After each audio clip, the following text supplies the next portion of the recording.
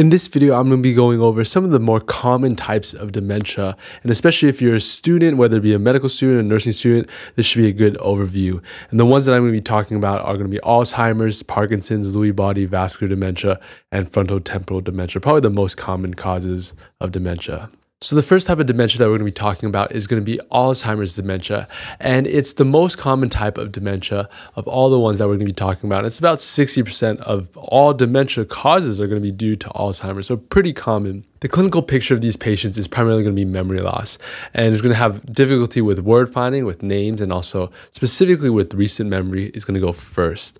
And you're also going to have issues with language as well as time progresses.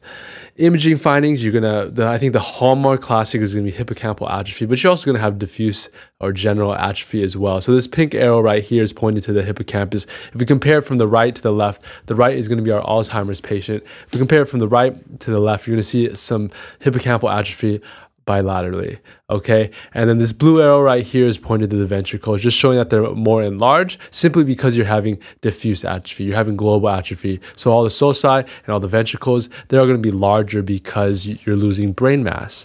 The prognosis, I always was curious of what happens. What is the prognosis for each of these different types of dementia, and why exactly do they have complications, or what makes them pass away?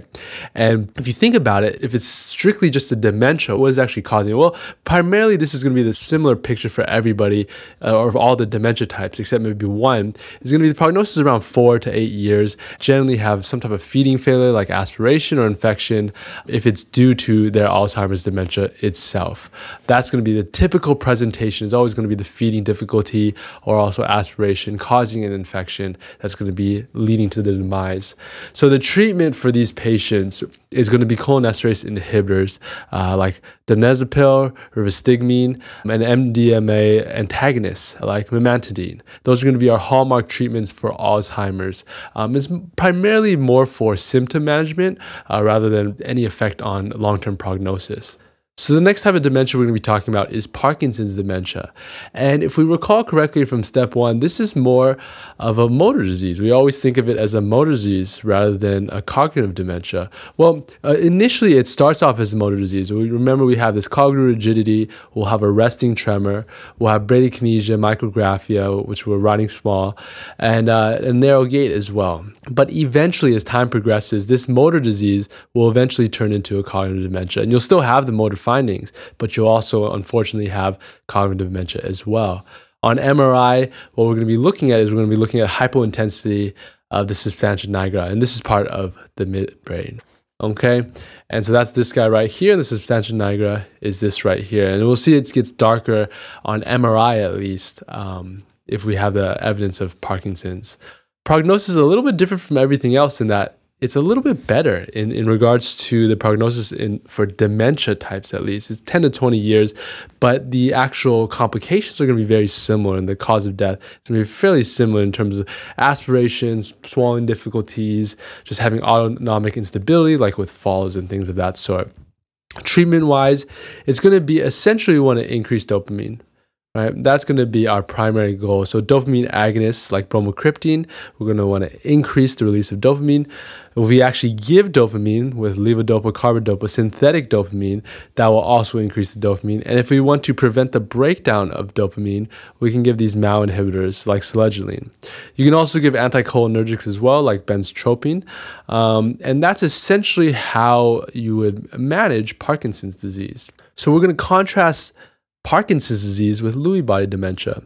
And the way Lewy body dementia works is essentially you're going to have dementia, cognitive dementia at least, before or the same time as your motor findings. Whereas in Parkinson's disease, you always had the motor significantly before the actual cognitive dementia.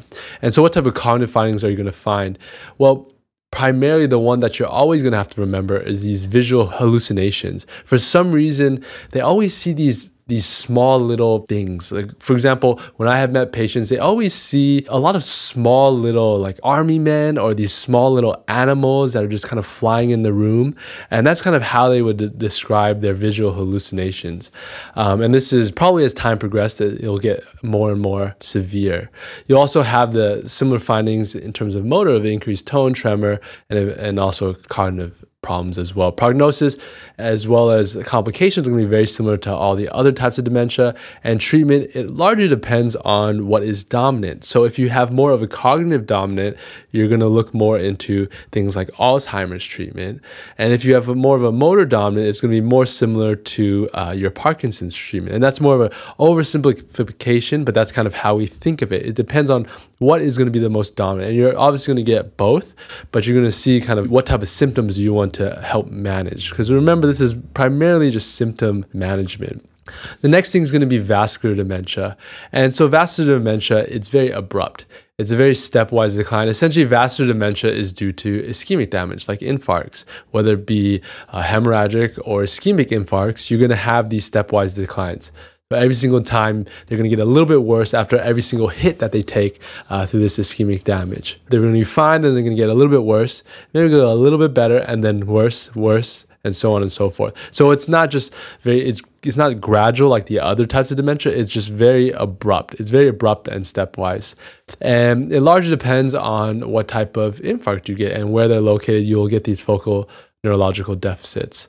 And these are going to be patients that have vascular risk factors like hypertension, diabetes, AFib, things like that. And they're going to have this emotional lability. They're going to have impulsivity as well as depression. It all depends on the type of infarcts that they're getting. This is one example, a pretty severe example of what you'll see if you have these vascular infarcts. But you can imagine it can be a variety of different types of vascular infarcts. They don't have to specifically be in this location. You just have to have evidence of ischemic damage. In terms of treatment, it's primarily however you would treat a stroke. And primarily when we're thinking about it is how do we prevent strokes?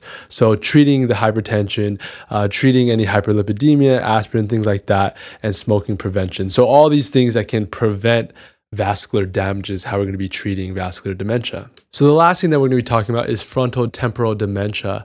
And the clinical picture, essentially, if you remember from your past studies, these are the individuals who are going to be socially inappropriate. They're not going to be able to make executive function, not going to be able to make the decisions, but also making these very socially inappropriate remarks, as well as having just overall decreased motivation and apathy, very depressed type patients.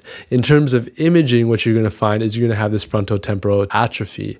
And so on the sagittal, you see that the sulci are much more enlarged. You have all this darker areas where the brain is no longer as full. And so you're going to have this frontotemporal dementia, which it makes sense that you have the atrophy in the same place that the dementia is named after. Prognosis is very similar to all the other ones, and treatment is primarily the symptom. So for the apathy and the depression, you're going to give typically SSRIs, antipsychotics for just the social inappropriateness and just the way that they're acting. And you're also going to have stimulants as well for their decreased motivation. So it's primarily, if we see kind of a common trend, everything has been about symptom management and how do you kind of help the symptoms. So hopefully this gives you a good overview, at least of the more common types of dementia. And hopefully that helps. Be sure to check out our website, medicalbasics.com, for more educational resources like our H&P notebook. And don't forget to follow us here or on YouTube for more tips and lessons.